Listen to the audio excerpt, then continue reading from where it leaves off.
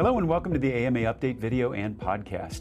Today we're talking with AMA President-elect Dr. Bruce Scott, Louisville, Kentucky, about the AMA's campaign to reform Medicare payment, including the steps that we're taking and what's at stake. I'm Todd Unger, AMA's Chief Experience Officer in Chicago. Dr. Scott, first, congratulations on being elected as the next president of the AMA. We're so glad to have you on the AMA Update. Well, thank you, Todd. It's an incredible honor to be elected by my peers to lead our American Medical Association, and I'm very pleased to be with you here today on AMA Update. Well, let's get right into it. Today's topic, Medicare payment reform. It's been a priority for the AMA for a long time, but let's start by talking about why it's so critical at this very moment. Well, you're right. The AMA has long been advocating for Medicare payment reform, but this time is different. According to the AMA analysis of the Medicare trustee data, Medicare physician payments have only increased 9% over the last 22 years, from 2001 to 2023. Meanwhile, the cost of running our practices has gone up 47% during that same period of time. As a result, when you adjust it for inflation, Medicare physician payment has actually plummeted 26% since 2001. And the financial strain has been particularly severe on practices these last few years.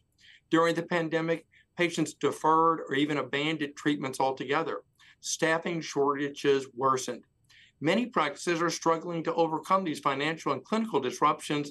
And then on top of that, we faced a 2% cut from Medicare last year, and now there's a potential additional 3.6% cut proposed for 2024. Unless we change course, continued access to quality, affordable care will be jeopardized for tens of millions of patients who need it most.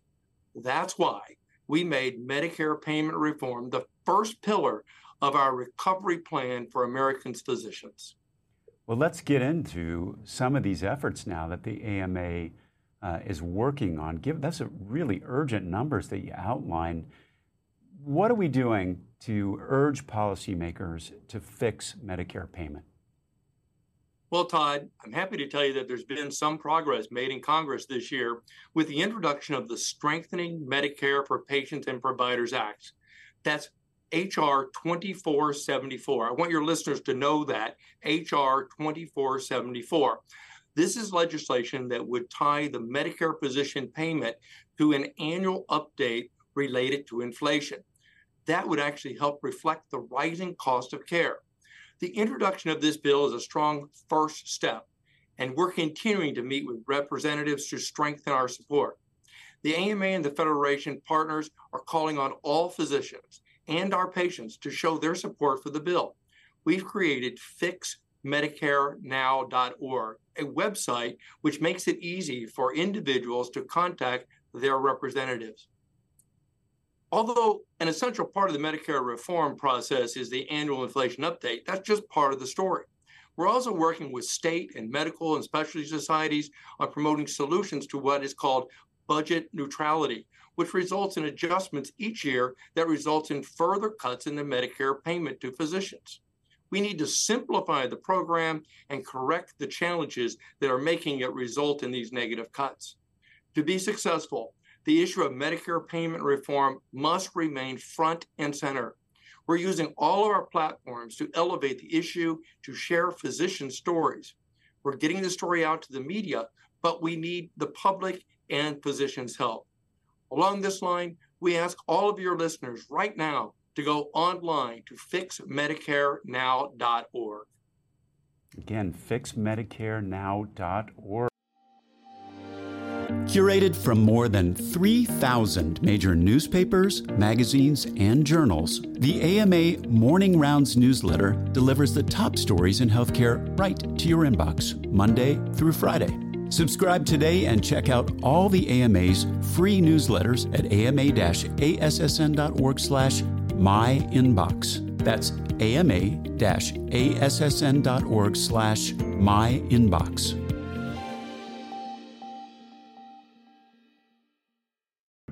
And Dr. Scott, you said something really important that we've heard time and time again, which is the importance of physician stories to really bring the kind of situation to life for people on the Hill. And on that note, you wrote an op-ed for The Hill about Medicare payment reform, and you shared how payment cuts have personally affected your practice. Can you share some of the details about that?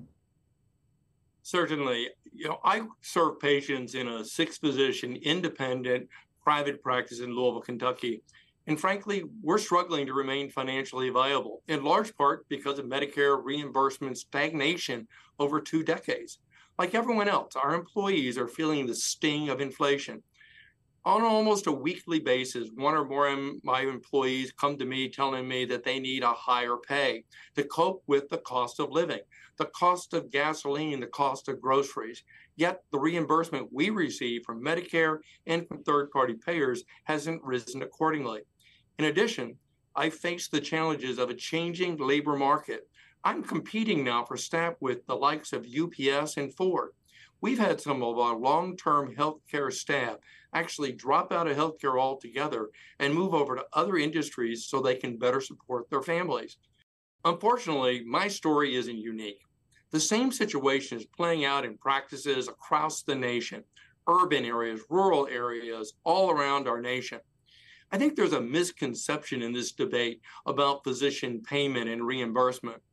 The payment doesn't just go into the physician's pocket. It pays for the increasingly expensive supplies, all the equipment that we use. It supports the entire practice, our staff, and literally keeps the lights on.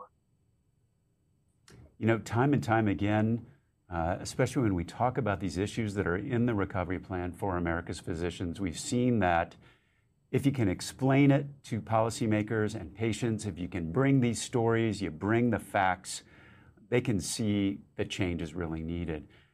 When you're out there explaining this problem, what are the misconceptions that people have on this issue? Well, another misperception that many patients have is that the entire medical bill goes to the physician. Yet physicians' pay makes up less than 10% of the healthcare spend. Take a tonsillectomy, a procedure that I do, for example. While the total bill that the patient receives will be thousands of dollars, my practice is reimbursed less than $300 for the surgical procedure, and that includes all the postoperative care. You see, this is not just a Medicare problem, because what has happened is private payers are well aware of the downward spiral of Medicare reimbursement, so they've taken advantage of it, and they tie their physician contracts to the Medicare payment schedule. Take my practice again, for example.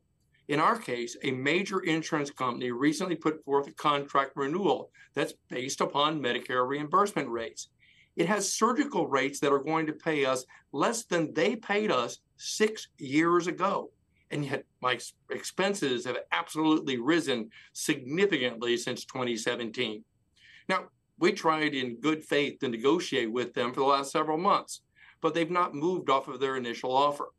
This insurance company controls over 60% of the private payer market in our region. They have no incentive to negotiate. We're not sure we can survive if we sign the contract, but if we cancel the contract, our patients will suffer, and frankly, financially, we lose either way. That creates just a huge challenge. And the kind of situation you're talking about creates instability for patients and practices like yours. It puts you kind of in an impossible financial position. But that's not the only problem here. Is that Medicare also creates additional administrative burdens for physicians. What's the AMA's view on that? Well, you're correct again. Complying with Medicare's requirements takes about 200 hours a year for the average physician. That's 200 hours per physician per year just to comply with the requirements of what is called the Medicare Merit-Based Incentive Payment System, or MIPS. In addition, just complying with this costs an average of $12,800 per physician per year. So not only are practices struggling financially due to inadequate Medicare payment, but then they have to spend time and money complying with Medicare's program requirements. Imagine if those 200 hours of work each year could be put back in to patients being taken care of by the physicians. We face a physician shortage, and yet physicians are being burdened, and they're using their time to fill out forms and take care of burdens that Medicare has placed upon us. So in summary, costs up dramatically, reimbursements down, and administrative burden continues to be just an enormous problem. Dr. Scott, such an important issue and obviously a key component of the AMA's recovery plan for America's physicians. Take a look at what we're doing on this front, ama-assn.org/recovery. And again, as Dr. Scott mentioned earlier in the segment, fixmedicarenow.org. So important to hear your stories. So important that medicine speaks with a unified voice on this topic. Thanks so much for joining us, Dr. Scott. Really appreciate your perspective. We'll be back soon with another AMA update. In the meantime, you can find all our videos and podcasts at ama-assn.org/podcasts. Thanks for joining us. Please take care. Thank you.